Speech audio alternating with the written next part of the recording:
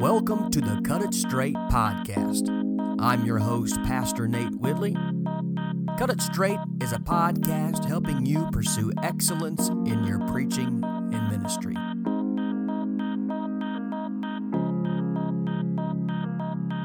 In this episode, we're going to continue our series, Discerning the Call of God, and we're going to continue looking at qualifications for ministry, Part 3. I hope you enjoy.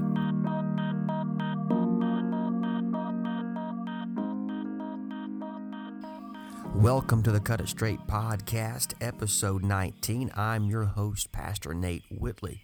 I decided to take advantage of a beautiful morning here in East Tennessee and record these episodes on my porch. So if you hear the birds chirping, that is what that is in the background. But we're going to continue our series, Discerning the Call of God. We've been looking at the last few episodes, qualifications for the ministry. We've been studying from 1 Timothy chapter number 3, where Paul gives the qualifications for an overseer. So we're going to continue with that. We're going to begin looking at verse number 4 through 7. So let's read these together. 1 Timothy 3, 4 through 7. Paul speaking of the overseer. He must manage his own household well, with all dignity, keeping his children submissive. For if someone does not know how to manage his own household, how will he care for God's church?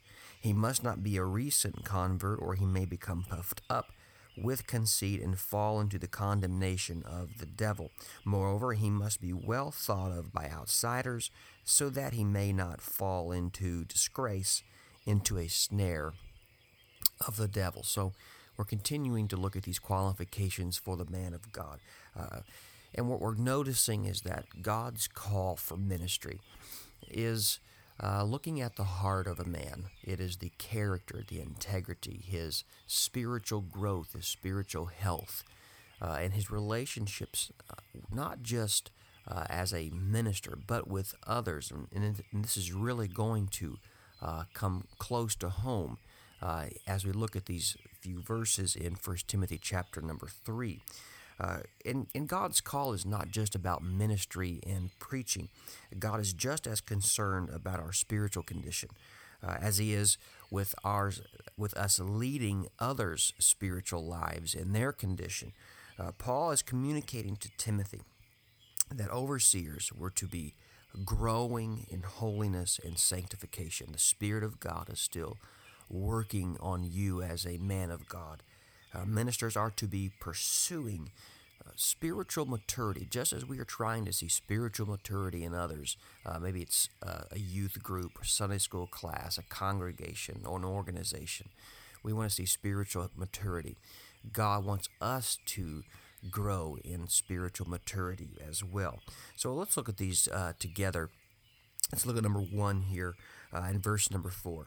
The overseer must manage his own household well, with all dignity, keeping his children submissive. Now, we are going to see, and we have been seeing, God is interested in our home life, our private life. How do we deal with others when we're not in the spotlight, that we're not ministering in public? Ministry isn't done in a vacuum, brothers. Ministry begins in our homes. And some of you might be listening and are not married and don't have kids yet. This will apply to you at some point, but it also applies to you now and how you interact in your home where you are privately. Whether you're at home with your parents, whether you're living with some friends, you need to know how you're living this before others. And so though we might be talking specifically to our married ministers or those with children or families, we must understand that it's the principle that God is looking for how we lead when we're not in public. And so God is concerned with our spiritual well-being, just as He is the people that we serve. Soul work begins in the man of God and overflows into the people that he serves. So let's look at Romans 2:17 through 24. Paul writes, "But if you call yourself a Jew and rely on the law and boast in God and know His will, and approve of what is excellent, because you are instructed from the law, and if you are sure that you yourself are a guide to the blind, a light to those who are in darkness, an instructor of the foolish, a teacher of children, having in the law the embodiment of knowledge of truth. You then who teach others, do you not teach yourself? Look at that, verse 21. You then who teach others, do you not teach yourself? While you preach against stealing, do you steal? You who say that one must not commit adultery, do you commit adultery? You who abhor idols, do you rob temples? You who boast in the law, dishonor God by breaking the law. For as it is written, the name of God is blasphemed among the Gentiles because of you. So now we're looking at this in the context that Paul is building his foundation on all our sinners, and that he is speaking specifically to the Jews. And so the issue was that they claimed spiritual inheritance because they were Jews by nationality, but they did not practice what they preached. And so he was trying to let them know that though you think I'm right in the first chapter here, that in my opening, that Gentiles are sinners, and they need God. I'm coming to you now and telling you that you are sinners and you need God, because your hypocrisy is a sin, because what you say is not being lived out. So specifically to us as ministers, we have to understand that we might preach to others in a congregation, a classroom, wherever it might be where we do ministry. It has to come home with us. We have to have the first fruits of our ministry in our homes. Our ministry is going to be first in our lifestyle, and it's going to be in our lifestyle where others may not see us all the time. You're not going to be preaching 24 hours a day in a pulpit somewhere. You know, the majority of your time is going to be spent with your wife, with your children, with your family, and they are going to be the ones who are going to know whether or not you are living what you preach. And so this is what Paul is talking about. Our families, our ministry must come home with us. You're not a preacher just when you preach. You're not just a pastor when you're at the church. You're not just a missionary when you're on the field. You're not just an evangelist when you're out at church somewhere. You are a minister. You are a man of God. You are an overseer. 24 hours a day, 365 days of the year. It's nonstop. You don't turn it off. When I go home, I'm not a preacher. You are a preacher. Now, you may not be doing the actual work of a preacher. Like you may not need a pulpit in your home. You may not have a pulpit and a microphone in your house. But what you live before your family, that is the pulpit and that is the microphone. And it is going to be amplified in your home. Because what you say in the pulpit is going to be examined when you get home.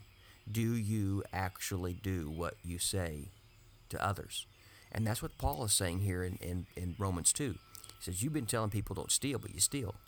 You're telling people not to commit idolatry, but you're doing that yourself. And so you can't get up and preach and then go home and undo it all. I've seen too many good men and too many good families ruined and destroyed and divided because the man of God will preach one thing in the pulpit, in the church, in the classroom, and then go home and do the exact opposite. Or what he expects of his congregation, he doesn't expect of his family. And so they see the hypocrisy, or they see the double standard. They see that dad, that husband doesn't really believe what he's preaching. And brothers, you better have this down in your heart. And it's not just for the people that you preach to. This better be for your family, because this is what you need for your life. And your first responsibility is the saving of your home. It is the first. As for me and my house, we're going to serve the Lord. I preach to people. I preach to a church. I preach to a classroom. But if you don't want to live it, as for me and my house, we're going to serve the Lord. I've seen too many families hurt because the minister preaches one thing and then comes home and does the exact opposite. This can't be.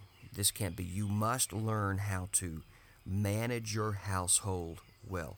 There's kind of this unspoken etiquette or code that if someone calls, gets a call to preach, the pastor will call that man's pastor to come. Hey, what do you think about this brother coming to preach for me?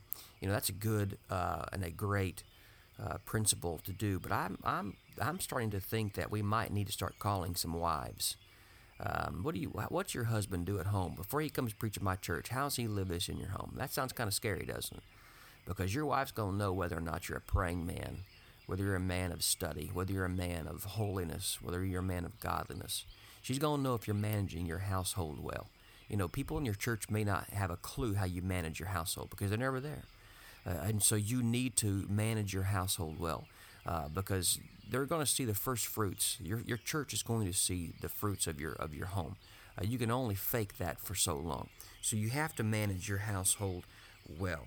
You're not doing this in a vacuum. You need to live this at home. And let me say this as well. On the other end of the spectrum, I've seen men expect way too much from their children and from their wives. They expect more from them than they do the church. And so they have very little grace at home, very little mercy at home. And they give much mercy and much grace to the people that they serve. And they give very little to their home. It's got to be the same. It's got to have balance in your home, in your church. Because, you don't want to, you're not putting an undue expectation on your children. We want our children to be saved. We want our wives to be saved. We want our families to be saved. And we know we've seen great preachers, great pastors, great men of God who've been balanced in the home and in the church and see children backslide. It happens. But it must not be because we've not lived it before them. It must not be that we've set a double standard somewhere. We must manage our own household well, with all dignity. We must manage. The word manage means to preside, have authority over. You're the priest of your home. You're the prophet in the home. You set the tone in your household. You set the tone in your marriage. That these are the things that we're going to do. These are the principles we're going to live by from God's word. Here's how we're going to lead. Here's how we're going to manage this family together. And this is, you do this together when you're married, when you have children, you manage together. And let me just pause and put a bookmark here and come back. Brothers, you need to make sure that you are marrying the right person. To my single brethren who are listening, you need to pray and fast and get wise counsel about who you are intending on marrying. Because if they cannot be a part, if they're not going to understand ministry, and if they're not going to love people, and they're not going to love serving people, and if they're not going to love being spent for the ministry, you need to end it before you get married. Because I've seen a lot of great men, I've seen a lot of good ladies marry the wrong person and ruin their ministries. It's very important. When I started dating my wife Ashley, and I prayed and I fasted, and I got counsel because I wanted to make sure I was doing the right thing, and because it's so important. It's so important. So I'm going to come back to what I was talking about, but that was just, I wanted to add that to you. You must manage it. You must manage your household well. And then he says the word well in the Greek is kalos, and it's a rich word that could also mean excellent. You've got to manage it excellently. That you're not just trying to grow a church. You're not just trying to see a church grow spiritually and numerically. You're not just trying to plant mission works and send out ministries. Man, we've got to have our family saved. My first responsibility is to see my little girl saved, and it is a full-time job. It is a full-time job to lead your family. And I hope you can feel my burden today, and you can feel the burden of what Paul is saying. It's so important, and I think it's neglected. It's neglected way too much in our apostolic movement. That we've put so much emphasis on great preachers, and so much emphasis on great sermons. And I love preaching and I love sermons, but we need our family saved. We need some balance in our homes. We need some balance in our marriages. We need some balance in our kids. So let's manage our household well. This is a qualification. If you can't do it, how can you manage God's house? If you can't lead your wife, how are you going to lead others? If you can't lead your kids, how are you going to lead a congregation? And so it begins there. It begins there. And to all of our churches, to all of our pastors who are searching out ministries to add to your church, look at the home first. Don't just look at the sermons. Don't just look at the results in the pews. Look at the home.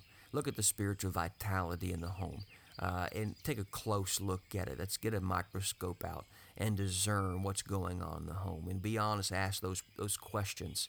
How's the spiritual life in the home? Let's talk to the wives. Let's talk to the kids. It's very important. We've really got to put an emphasis on this. That these are qualifications for the ministry. And so, if we're going to manage our own household well, with all dignity, and look at this. He says, keeping your children submissive. So we have to not only just manage well, we have to parent well.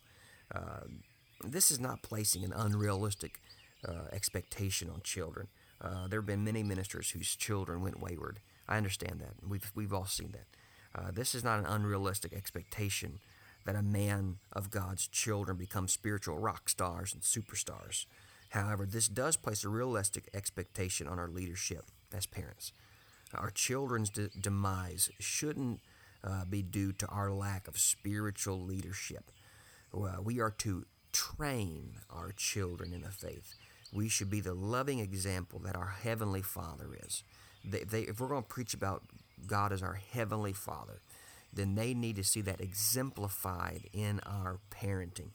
And I've seen some ministers place undue expectation on their children as well. They are harder on their children than they are on the church.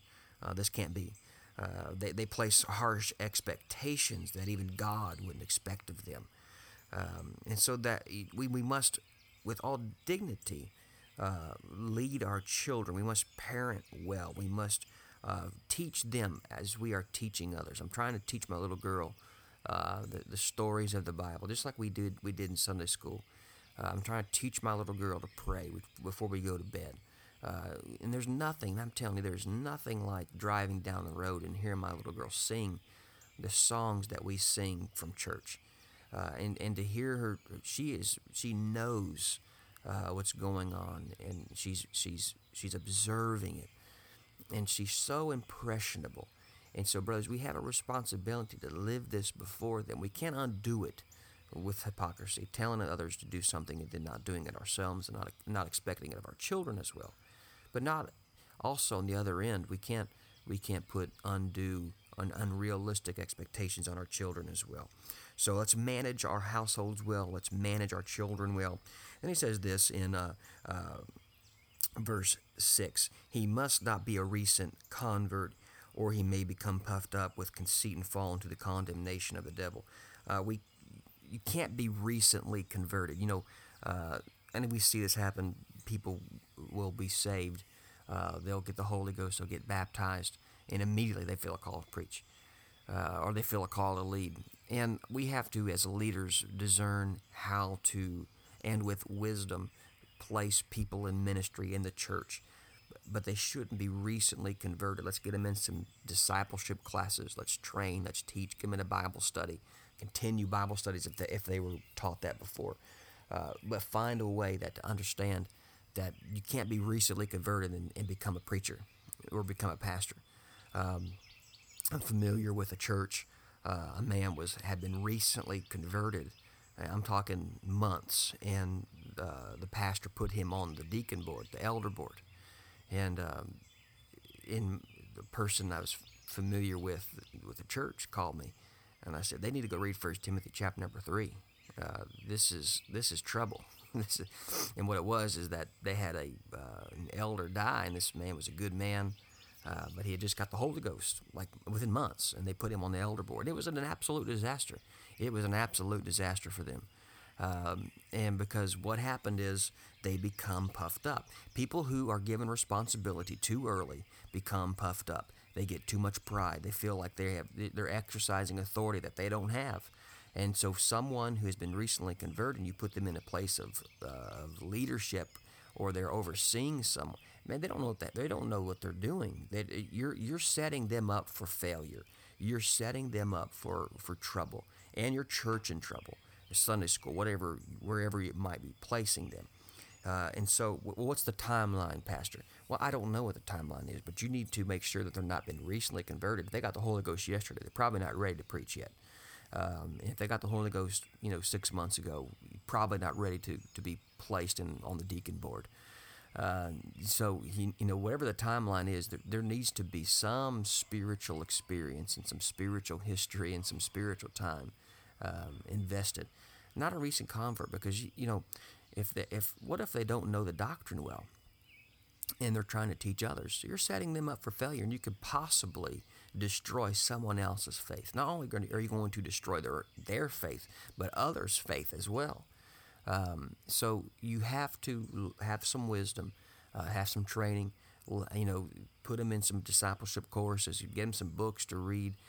Put them through some type of regiment where you're investing in them as well. And I know it's not all done in the classroom. That's not what I'm trying to say, but slowly put them in a place of leadership.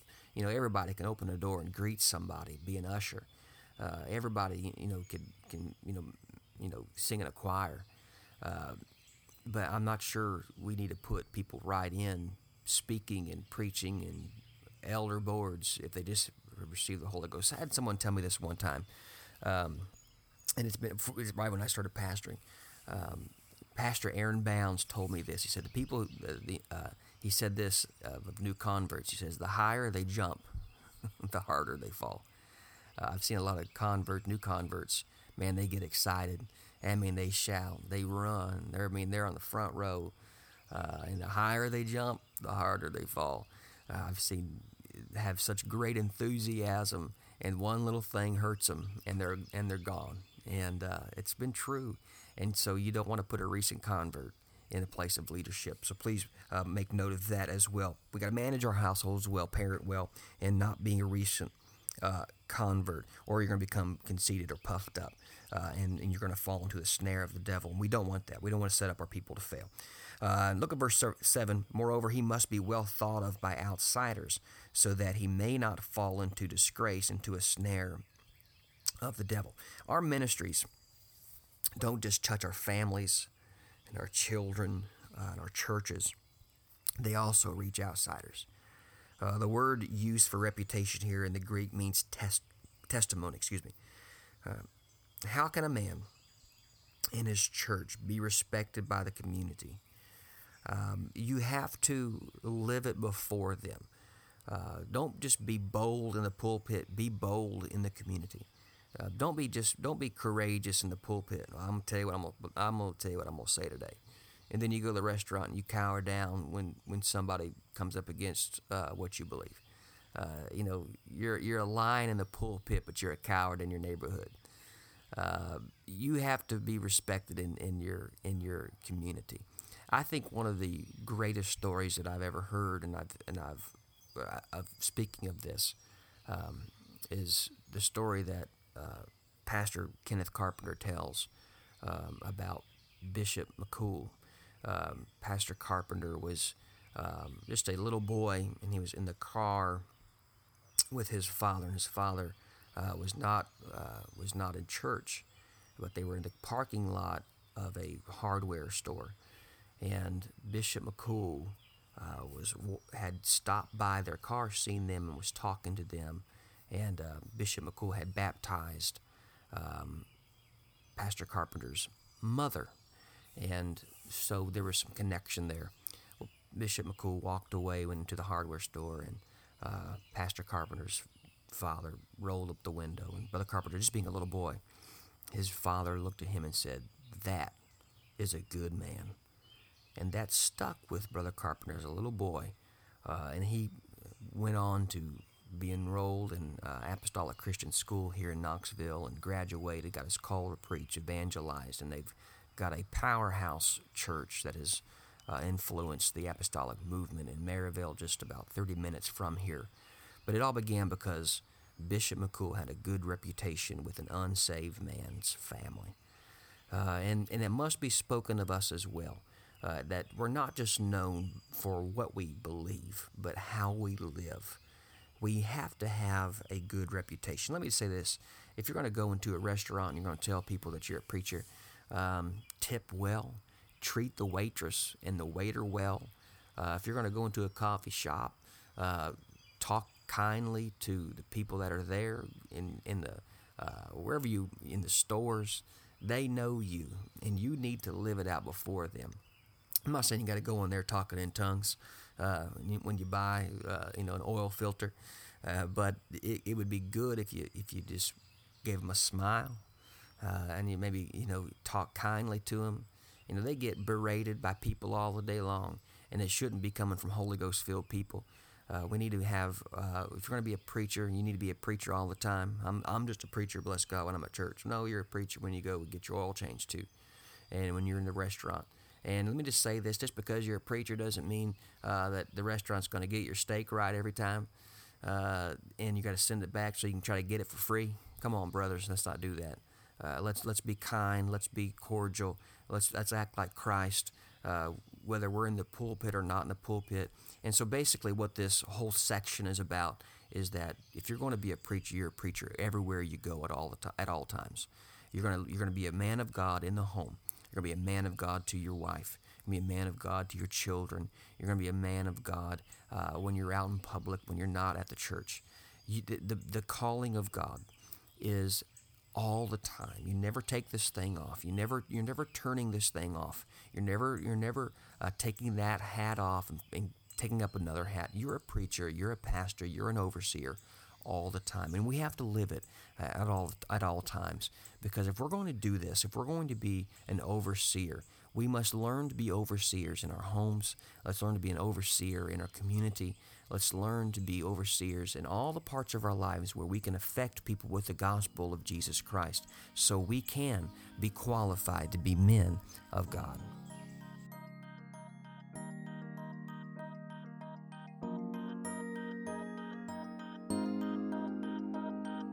Thanks for tuning in to the Cut It Straight podcast. For more information and episodes, go to nswhitley.com.